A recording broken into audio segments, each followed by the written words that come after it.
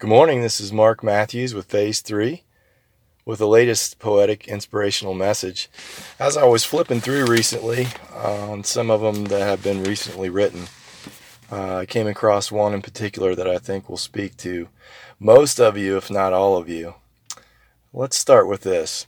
Have you ever asked yourself the question, why am I still here? Why am I still here? Whether here to you would mean here at the refuge, or here as in still alive and not dead, or maybe something else, or all of the above.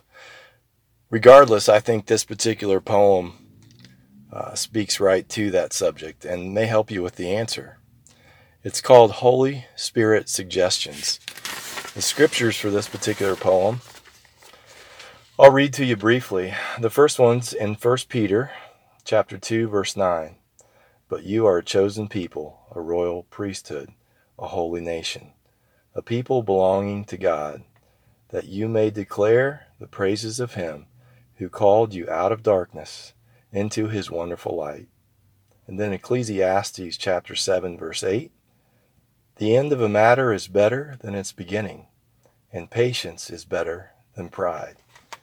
And finally, Psalm 46:10. This is a familiar one for a lot of you, I'm sure. Be still and know that I am God. I will be exalted among the nations. I will be exalted in the earth. So this morning's poem, again, is titled Holy Spirit Suggestions.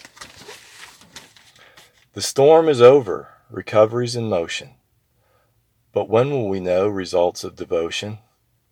What will become and who will we be? Our life that's ahead, just how can we see? There's so much to rebuild, urgency calls. Some days more than others, faith can seem small. We fight off the urge to cycle again. Like times in the past, no patience, just send. Remember that chosen of God you have come, saved from your darkness, redeemed through his Son. If results of your actions were products of giving, there's no possible way that you could even be living.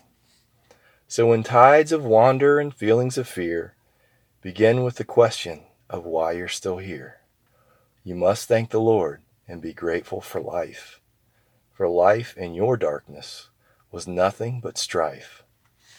So run to the Father, hold on to his love. In the name of Jesus, seek treasures above. Plead for patience, trust, and have faith. Trinity's table bestows masterful grace. Be still and know that he is our God.